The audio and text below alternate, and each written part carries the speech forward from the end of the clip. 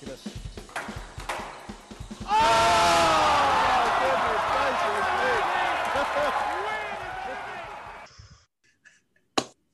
Hey, hello everyone. Welcome to Around the Court Squash podcast. We were on vacation, or were we? Chris Zachary, Stuart Crawford, how are you doing, fellas? Didn't feel like a vacation, that's for sure. Well, you had 7 months last year, so you're all right. That's true. It's about time I actually worked for a change, but tried to make up for it this summer. Yeah, I've been buzzing since we scheduled this a couple days ago. It's been close to 2 months. It's the longest vacation from each other we've had in quite some time. Don't forget the episode that didn't actually make it to air. That's true. That was the start of our. It's hard to say vacation. I think I wrote down in my notes. Do you think we could probably coached 1,000 kids between the three of us? Probably close. Yes. During summer camp season. So I would say so. It's hard to say it was a podcasting. It was a podcasting vacation, not a coaching vacation. Would that be 1,000 different students? Or No, I think 1,000. I think 1,000 campers. Okay, yeah, 1,000 campers in the three of us. So quite possible. But yeah, so World Series or World Championship preview. We recorded a great episode, maybe the best ever. Who knows? And I did just actually quickly. Yours truly called Ali Farag for the win on Baby Power. Yeah. I think I did as well. No, you didn't. You were Mr. Shabaggy. No, you both did. Yeah, I'm pretty sure I did as well. I called Sherbaggy, and then I was so excited because he was up 1-0 7-1, which we'll get into. And I was like, I'm so mad this episode's not gonna air. My call is so good. And then we know how that ended. And I obviously called Shabini as well. So yeah, of course. I think I was 2 for 2. Yeah. But never made it to air. Arthur's computer got hacked or too much porn, one of the two. Oh man. Yeah. Actually, the same thing came up the other day. Like this almost like official page comes up and, the latest Lenovo software. I didn't fall for that twice. Only once. Only once. There is a missing episode out there somewhere. Some Russian hacker has probably got it, just wondering what to do with it. Exclusive. Yeah. He's going to do like a searching for Sugarman, put it on tape and release it. Yeah, it'll come out in like 25 years. Yeah. Maybe like the Wu-Tang album, it'll sell for, $100 million. Yeah. I agree, Chris. Definitely not just our best episode, probably the best podcast of all time in any genre. It could be. Just a shame it's never going to be heard. I don't know. We didn't even listen to it. No. But you have a feeling when the recording finishes that was something special. A bit like how Freddie Mercury felt after he recorded Bohemian Rhapsody. It's like, oh, wow. A night at the opera. Here we go. And then we return with this drivel, just talking nonsense. Yeah, true. But hey. We talk about some squash. Yeah, that could also come across as nonsense to most. But anyways. So where do we start? The World Open, British Open, Manchester Open in the middle. The world number ones in the men's side go tit for tat as they exchange between Farag and Mohamed El Shabaghi. Sherbini on the women's side showing her dominance. Class is the word. Pure class, yeah. She's a very good squash player. I think by far the most dominant player on tour right now. I mean, that's not a hot take, but the guys, the men are definitely seem to be trading a little bit. And no one's able to handle Sherbini right now. Yeah, after the Worlds, I made a note. Sort of forgot about, but I'm looking at it here, about when she has to enter the debate about joining players like Nicole, maybe Sarah Fitzgerald in there. Helen Mackay is a tricky one because, well, we've talked about the fact that there's not really any footage to compare her to, but obviously her record speaks for itself. But at what point does Sherbini have to go into that conversation? And I think it's getting pretty close. She's now got 5 Worlds. She's only 25 years old. Just won her 3rd British Open title as well. So, well, I would already have her like up there with Sarah Fitzgerald. I mean, matching her for 5 world championships, and she's got at least. I mean, if she's motivated, she's got 5 to 8 years left to go, and how many more titles she can win is, and it's hard to. Excuse me, but also I think Noran Gohar is going to pose a challenge. I think she's closing the gap, or she's certainly raising her level. Sherbini is kind of stretching her to improve, to get better. Like, her technique's changed a little bit.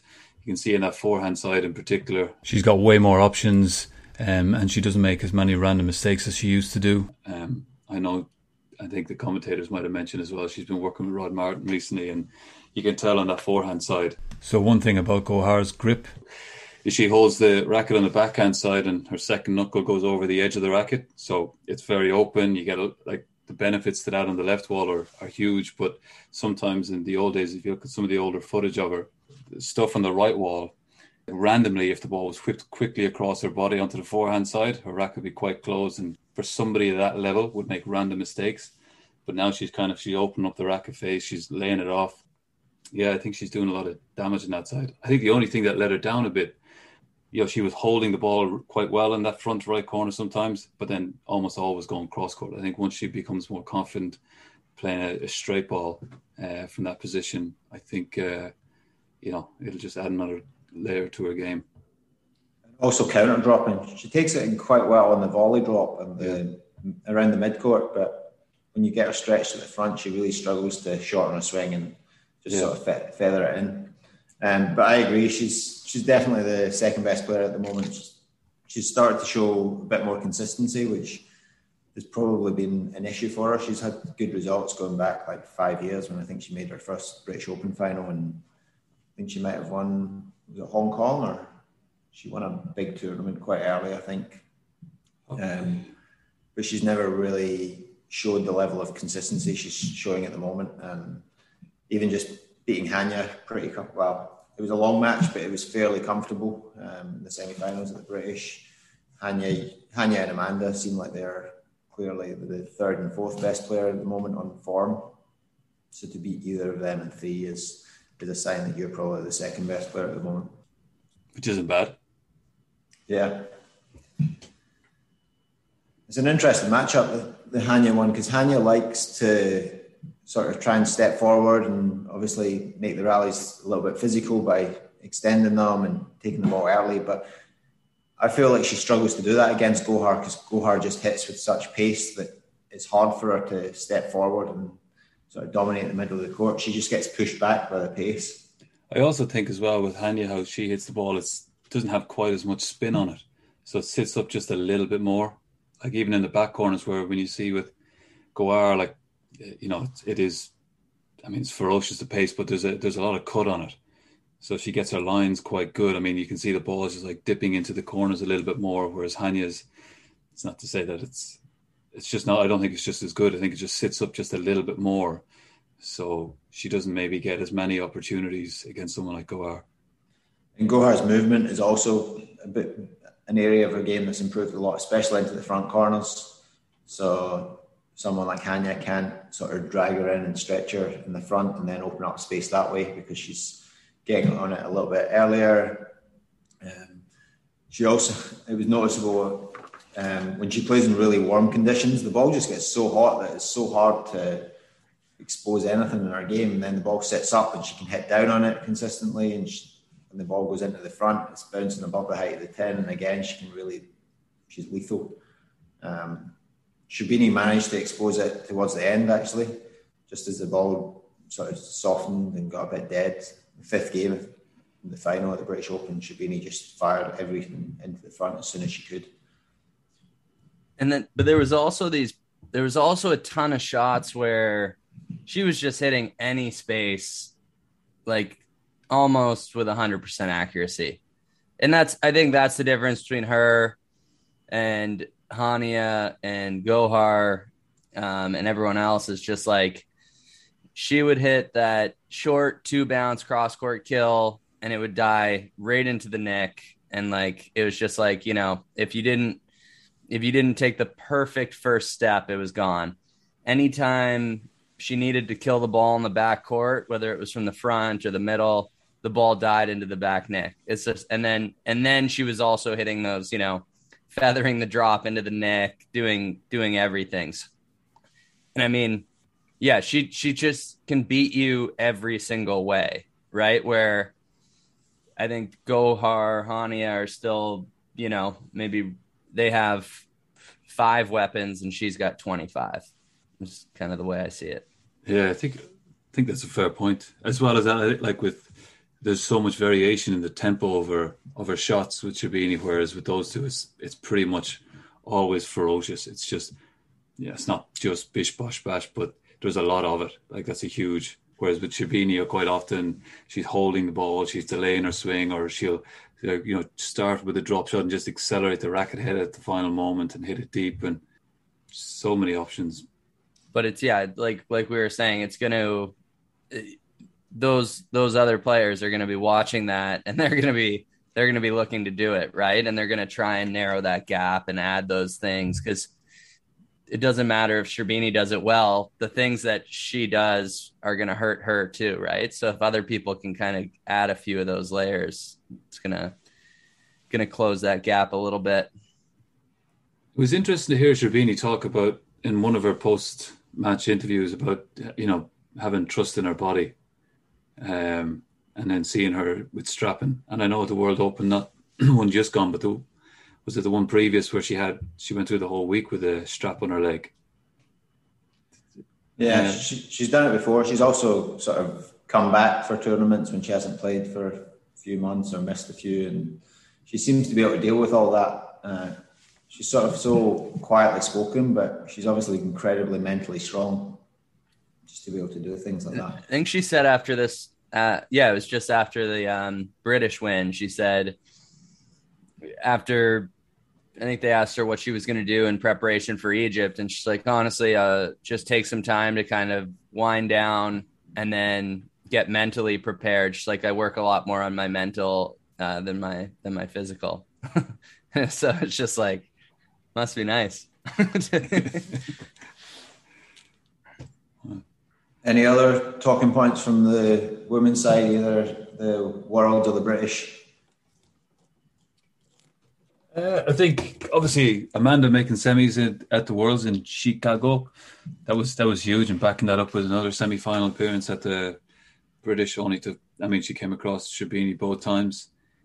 She beat Hania in the quarters. I mean, one of the things that stood out in the women's side was just how few upsets there were. I think the only match from the quarters onwards that didn't go to, like, all the top 8 seeds made the quarters, and then the top 4, apart from Amanda beating Hania, which was number 5 beating number 4, the rest of the top 4 made the semis, and then the top 2 made the final, and then the number 1 seed won it. So it just supports my theory. If you're predicting an outcome, just pick the number 1 seed. The series won for a reason. It's fair. But yeah, I think that's a big win for Amanda, partly because it's more consistency. She's always been consistent making quarters, but she's now very consistent making semis. And I had this theory about, she obviously enjoys playing in the US and thrives off the energy of the crowd, but I've sometimes felt like it can also add a lot of pressure.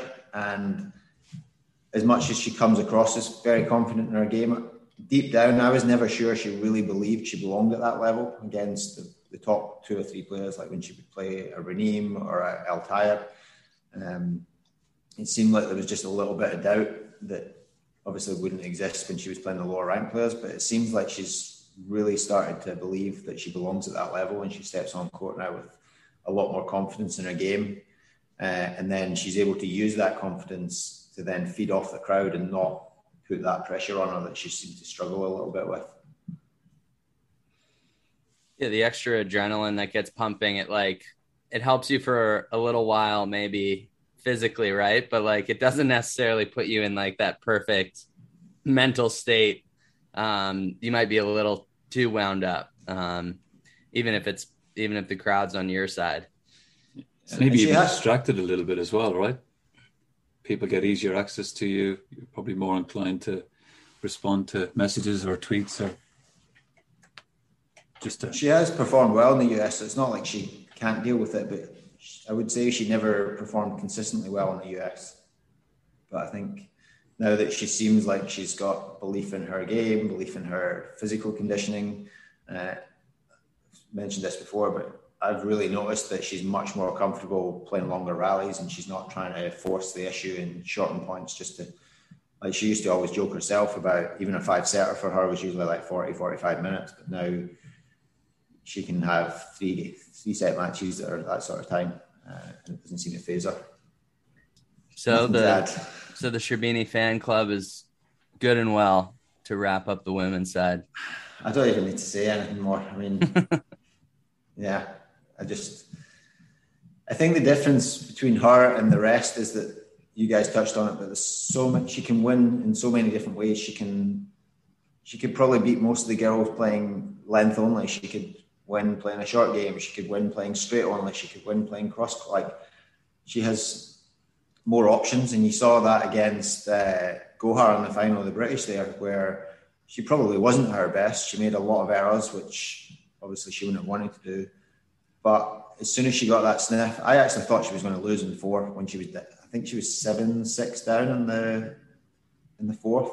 Yeah. And it just felt like Gohar was playing slightly better on the day, had the momentum and just was a little bit hungrier. But Sherbini just got a few cheap points towards the end of that game, and then just as soon as she spotted that the ball was getting deader, and again, once the ball gets cooler, it's a lot easier to keep firing those balls into the front, and that's what she did at the start of the fifth. She absolutely ran away with it.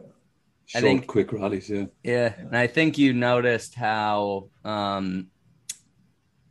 hard mentally for the other players it is to beat her now, because they just know, like they know how tough of a task it is, because as soon as like Gohar definitely had the edge, all of us watching were like, oh, this is looking good for her.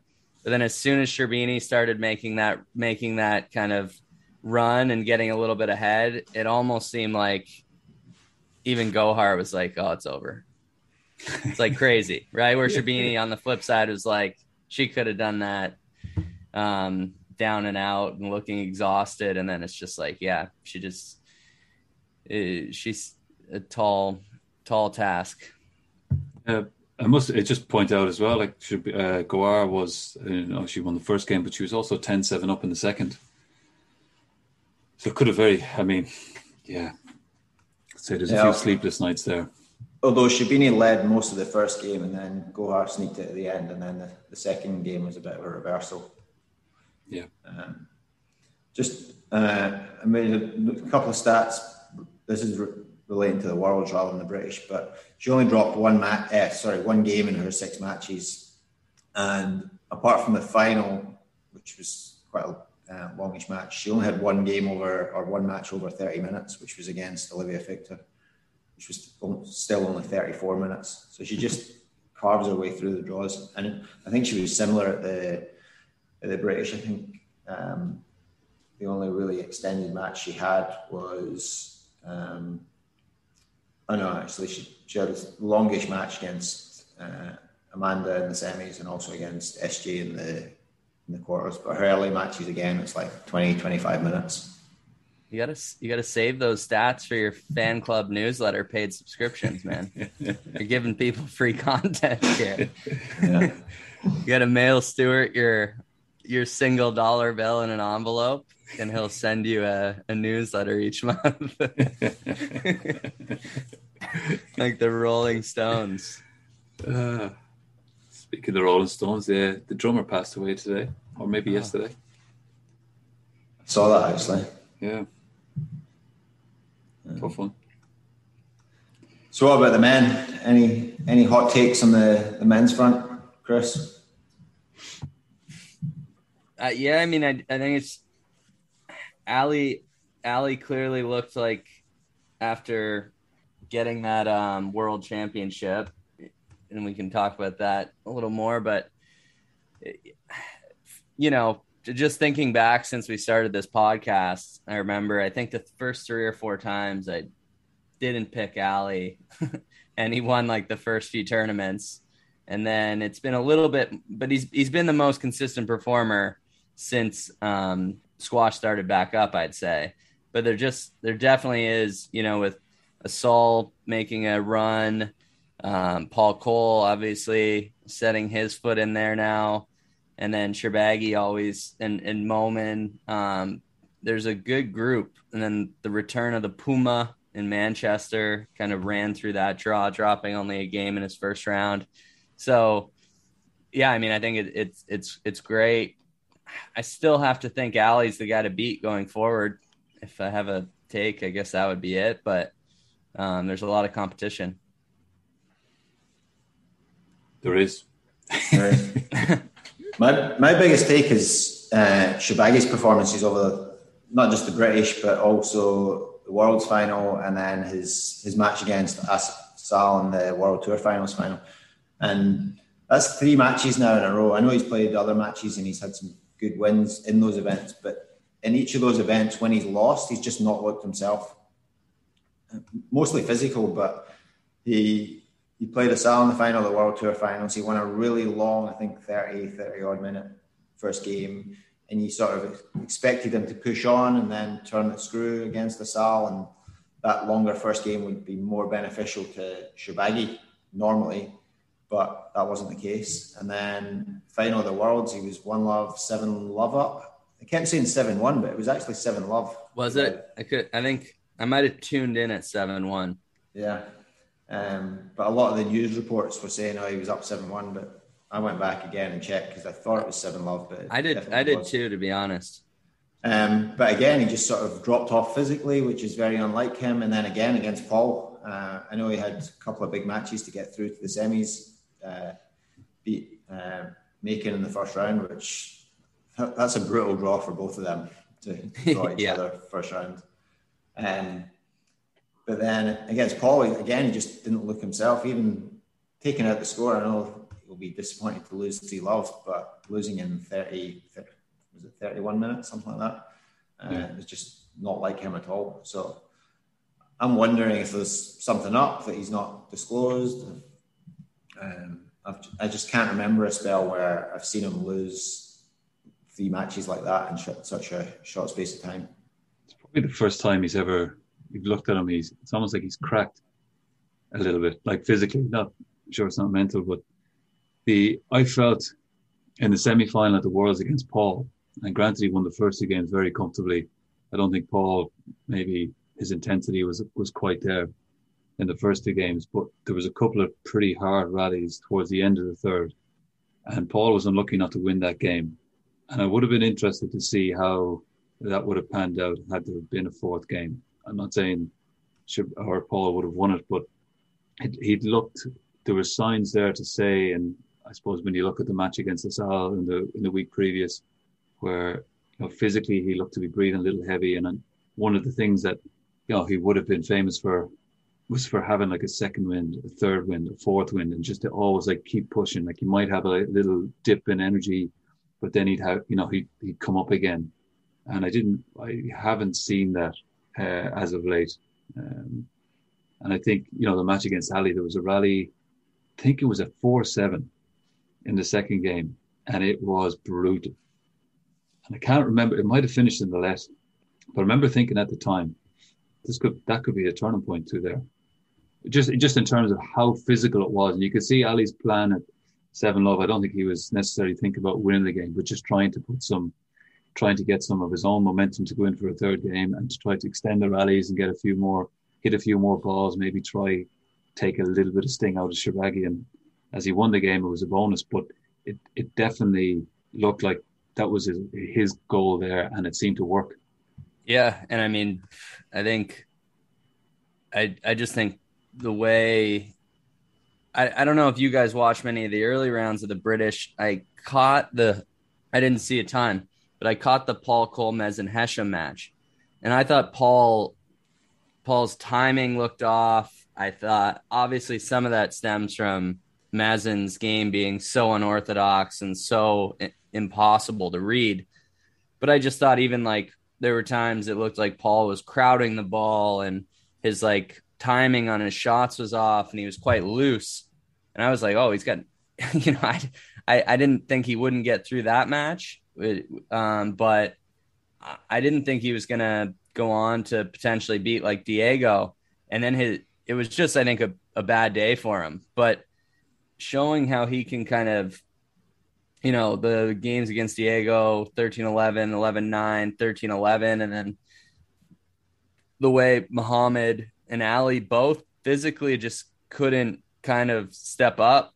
It shows his physical is kind of in the lead right now, his physical side of the game, but also like mentally, I think he's in a really, really good place. He's just so rock solid, so focused.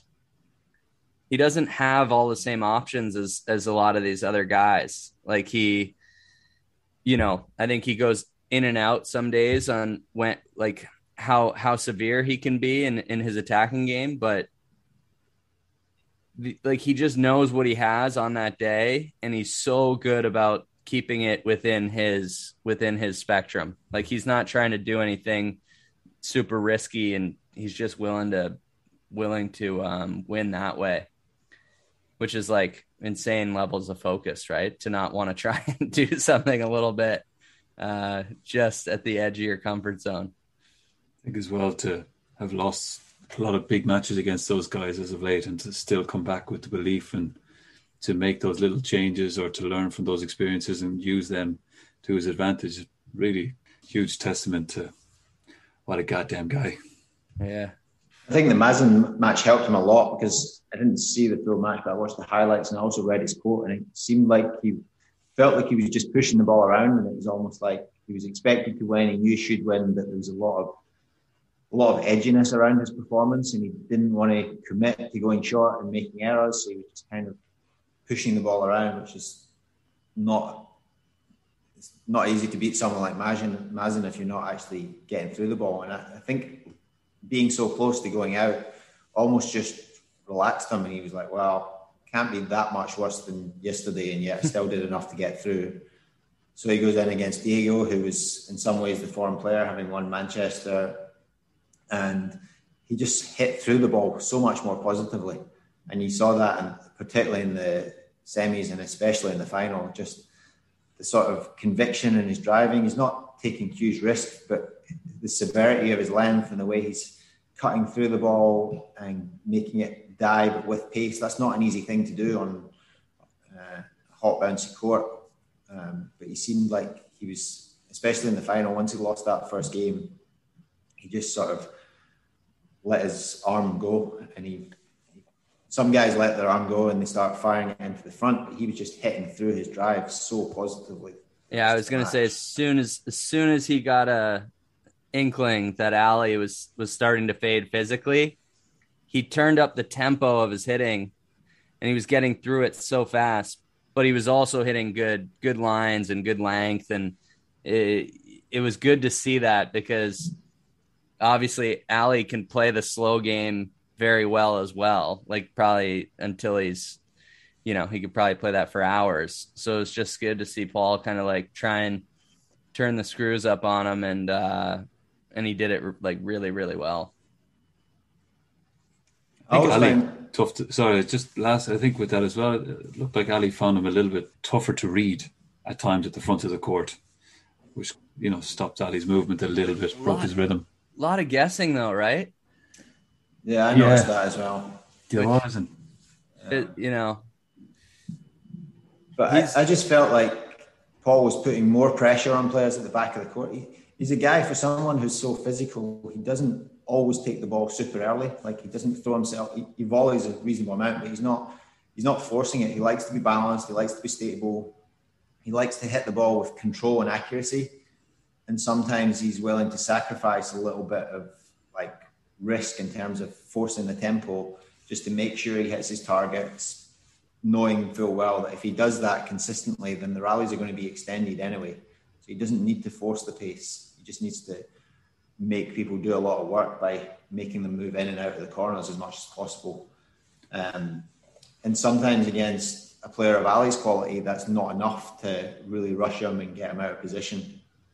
But like I say, I thought the quality of his shots into the backcourt particularly, but then that opened up the front court and forced Ali to go short or gave him a chance to take it in on the volley. But particularly, like you say, like when Ali went short, he was just on it, a little delay and hold, and then bang. Yeah.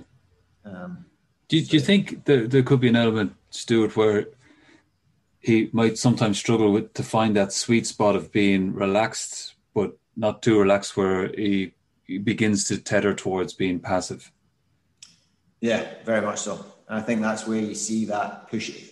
I've noticed in his comments, he talks about how he's hitting through the ball a lot. And generally when he's happy with his game, it's when he's hitting through the ball positively, and when he's disappointed with his game, it's either one of two things. It's when he's made more errors than he wants, or when he's just pushed the ball around too much. Yeah. Against Mazin, he would kind of have front position.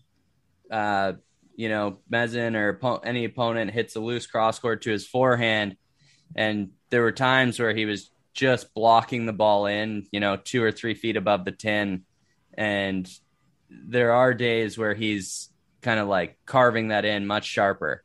And so there's a balance, like we're saying, like he can't be trying to carve too many balls in if he's like fully extended, off the tee. But when he does get those openings and he's converting them into, really pressuring kind of short balls, he's like way deadlier. And it just shows like there's so much room for him to keep getting better, which, is, I think there was an article that came out that said this will be a springboard for him. And it does feel like he's always going to be in the conversation.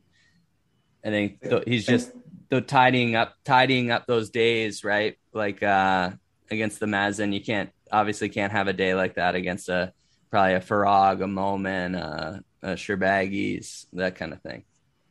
He doesn't tend to have those days against them because I think he doesn't feel the same pressure against them, so he's able to let his arm go a little bit more. But I think it was Jeff Hunt that said that he sees this as the start of something for Paul, and he can use this to go on and win more titles, which I certainly think he's capable of. It's interesting. I've coached players with a similar mentality where they feel like they're fitter than most of their opponents, and I've had conversations where we talked about just the mindset of not wanting to make errors. And you do become a bit passive because in your head, when you're fitter than your opponent, the worst thing you can possibly do is give them a point. And I think sometimes when Paul plays some of the lower ranked guys, especially the dangerous guys that can hit winners, that's kind of how he feels. He's like, well, I just want to get to like 60, 70 minutes and then I know the match is going to be in my favour. But sometimes he forgets to make them do as much work as he can in that 60 or 70 minutes. That's it. Yeah, you can be as fit as you like. If you're doing 3 times the amount of work as the other fella, you're in big trouble. Yeah. I think it's also worth noting that it's obviously his first major title or first platinum event of any kind, but I think he skipped Manchester deliberately to go and spend a week with Rob Owen. So I think there's probably something in that he hadn't seen Rob Owen in person, I believe, for like a year and a half because of travel restrictions getting in and out of the UK. So he goes and spends a week with Rob and then goes and wins the tournament. So pretty good endorsement of Rob's coaching credentials. You going to see Rob every week before a major event? Yeah, I'm not sure it's worth it with a 2-week quarantine. He's good, but I don't know if he's that good. Hopefully those quarantines get lifted soon enough. But I did find that to be quite a notable not a coincidence probably. Any other things that stood out? I had a couple. One was Marwan's performances across both events. He obviously earlier in the year he won. It was black ball, right? Black ball, yeah. Yeah, he won black ball, and then after that he was pretty vocal about saying that his target for the remainder of the year was to win the Worlds and the British and get to number 1 in the world. And I think it's fair to say that he'll be disappointed with his performances in both events.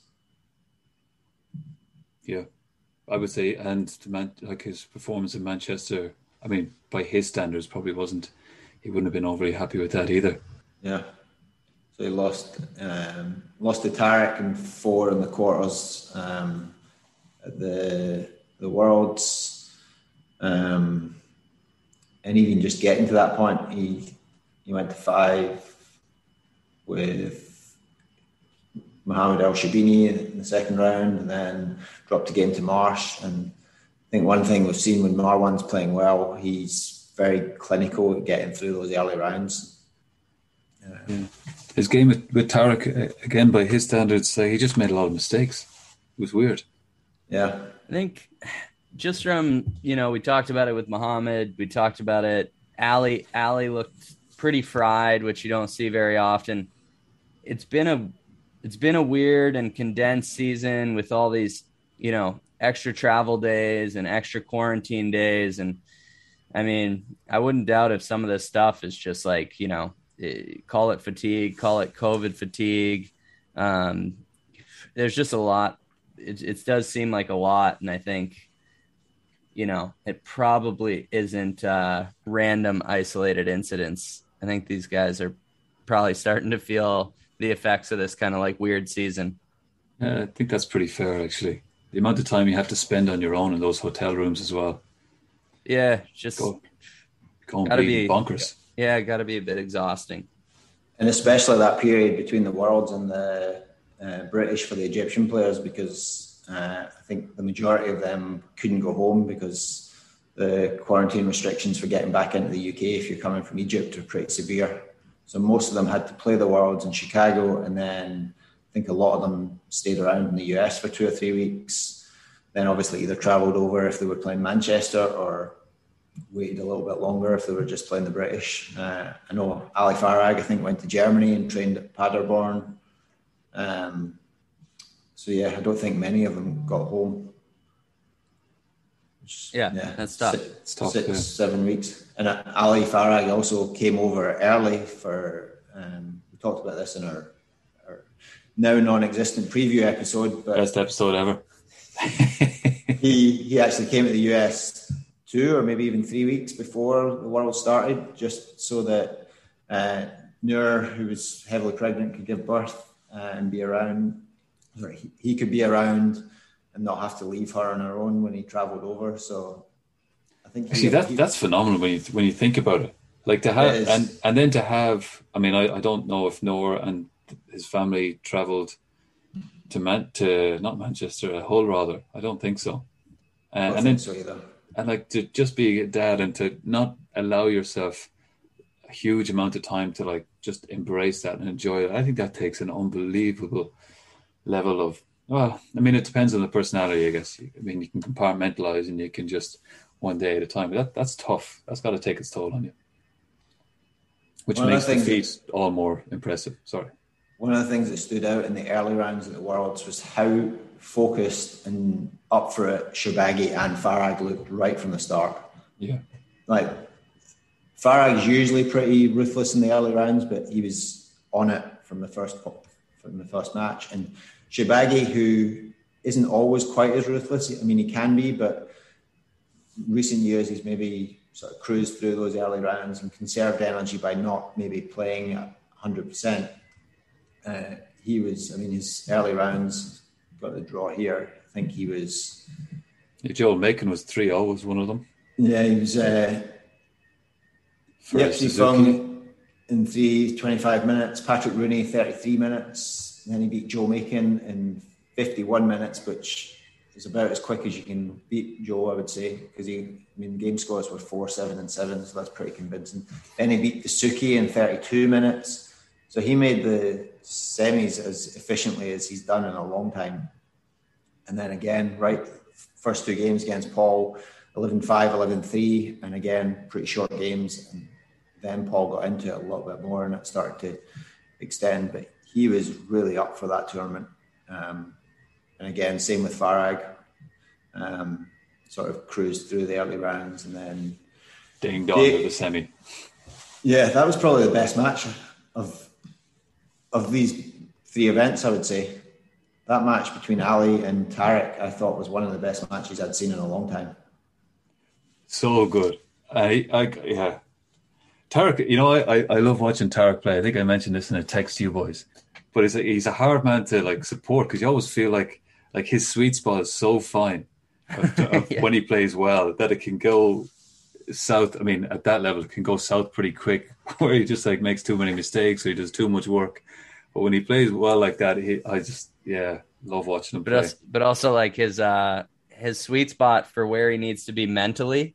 Like he can go off the rails so quickly, like a call, a couple nudges with the hip from the opponent. And it's kind of like, come on, man, like you got to be used to this now. But he's so unique in what he does, like his back to front pattern and just kind of relentless attack to the front is unreal. So cool. So cool. Yeah. The only guy who can do that the way he does. It was funny. Ali was cramping in his hand at the end of the match, like the last shot that he played. Yeah. Did you ever experience that? I had cramp once, but it was in my calf, not in my hand. I remember after a tournament, one time I was flying back and like I was trying to eat pizza and like I couldn't hold the slice because my hand was cramping and I was like dropping pizza all over myself. But Lovely. I don't think during a match. I played a tournament in Ipswich years ago, and I used to live there, so I kind of came back. I think it was the week after the Europeans or the week before, and the nature of the tournament, like just seeing a lot of friends and people I was close to.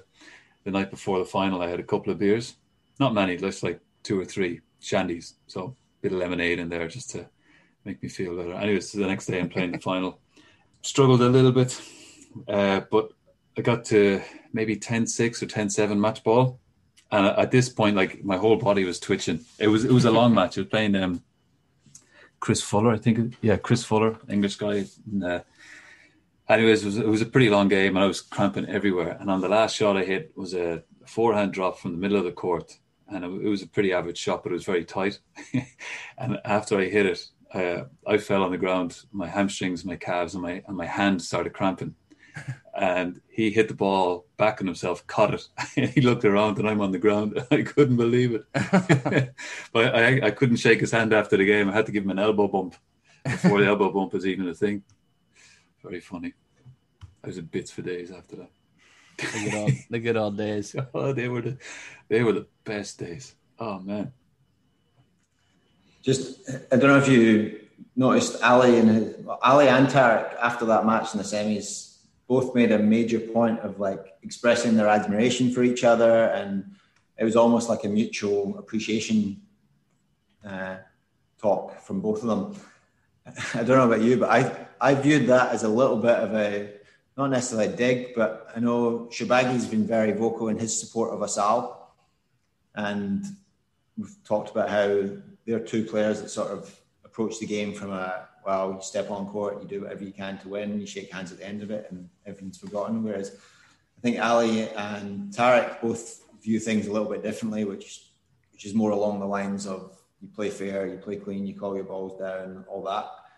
And I viewed them sort of expressing how much they enjoyed playing each other as a sort of little dig at the other 2, and almost like you're such a little shit stir, huh? Yeah. You guys can play the game your way, and we'll play the game our way. And it's almost like, especially after the little thing with Tarek and Asal on social media, Shorbagy basically came out and was like Team Asal, and then this was in my view, this was Farhad coming out for Team Tarek. Love it. Yeah, you have a dark twist, huh? Love petty wars. Keep them coming. But then, ironically, Shorbagy and Farhad, when they played in the final, also had a lot of mutual respect for each other after the match in the quotes and comments. And even just the way the match was played, you can see there's a lot of respect there. I would more see it like that they just stretch each other like on a weekly, monthly, yearly, seasonally basis to become better versions of themselves that that's where the respect comes from, as opposed to a petty war against, Asal is good or not good. Yeah, probably not. But that sells. That I tell you, if that was a headline, everyone would click on it. But I do think Farag wants to distance himself from Asal, and you saw that when they played. Like, even Asal wasn't terrible; he got worse towards the end of the match. But we've talked about this where. Well, you say not terrible, but you judge that by Asal's standards. Yeah, I mean, he's not as bad as he's been, but Farag was getting irritated by little minor things, and then as soon as Asal senses that, he just he's actually always been fairly respectful towards Farag, but I would say this is the first time he's decided, nah, screw it. It's time for that is over. Yeah. Oh, there was some nice big old blocks, but anyways, he did well. I think Tarek also, I mean, we've talked a lot about Shorbagy and Farag as the two top players in the world, which they rightly are at the moment. But I think Tarek's been consistently top four. I think Paul has now shown that he's going to be top four for a while. It's going to be hard for players to. I mean, Asal's right at that level, but I think for me, if you want to make the semis of any major tournament from now on, you're going to have to beat one of those guys. Is that for you, or I think that's actually going to be an actual fact. You might be right. Yeah. So Jeff Hunt came out yesterday, and this I'd be interested to hear your take. And he talked about Paul Cole's thing. I know you mentioned that. One of the things that he did mention, that he valued titles more than the world number one status. As in, so for him, it was all about becoming British Open champion and world champion. I mean, it just so happened he was world number one for a very long time as well. I think 48 months in total. But what's your take, fellas? Do you think titles over world number one status or world number one status over titles? And I'm going to throw one thing your way before, a little curveball. If you remember the days when, certainly in the early 90s, my man, hey, sorry. You remember the early days, and certainly in the noughties, when in the women's tennis game, you had a lot of world number ones hadn't won a Grand Slam. And that was a big thing at the minute. Big thing at the time. Sorry, I got distracted. What's your take? I would definitely say titles. I think being number one in the world is important at some point in your career if you want to be remembered as a great. But I think most top players are remembered more for their titles than how many months they actually spent at number one in the world.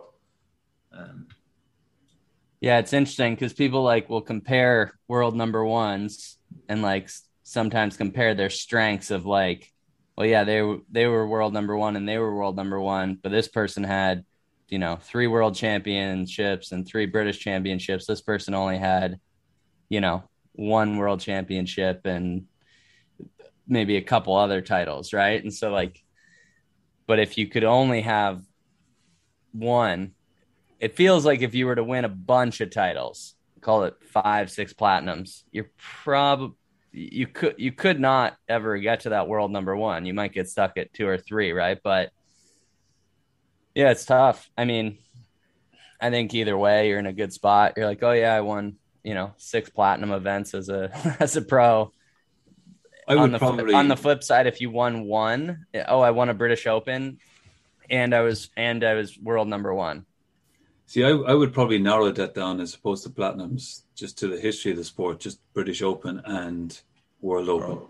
I'd agree. Which is hard for me because it's it's all the same guys. I get the history, right? But you win the U.S. Open and it's the exact same field, not nearly the history.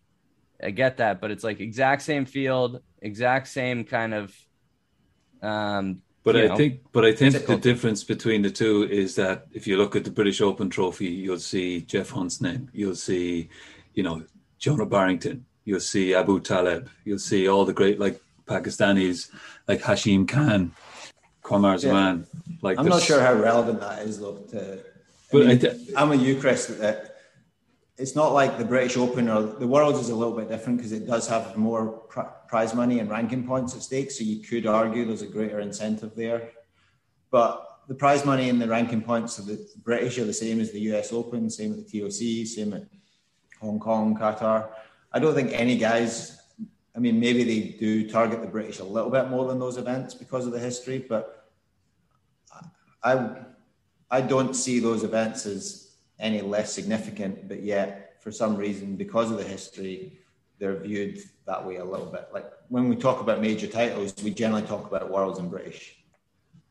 Yeah, but to be fair, like I'm not saying that they are less insignificant, but just that extra little bit of history does bring a little bit of, maybe it's just the romantic side of me that just, sees, and again, like Heather McKay, Susan Devoy, and all those great names that have won these tournaments. Real Lance romance over here. Oh, listen, man, huh?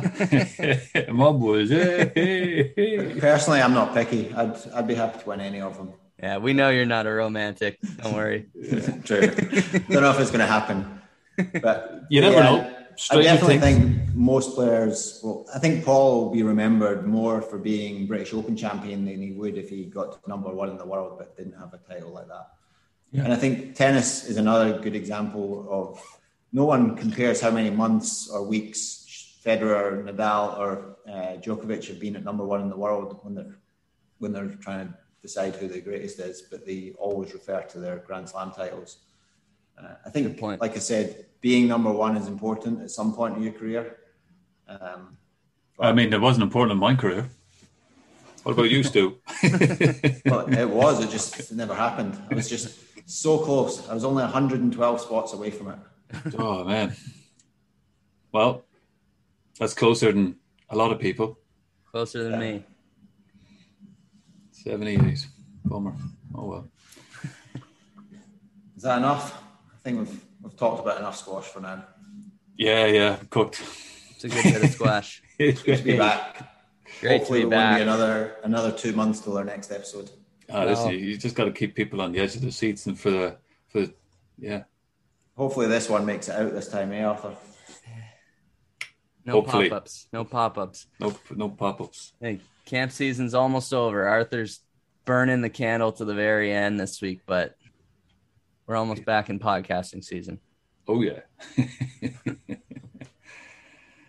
All right, guys. Nice one. Well, thanks for listening. If you like what you hear, check us out on social, Facebook, Instagram, and Twitter.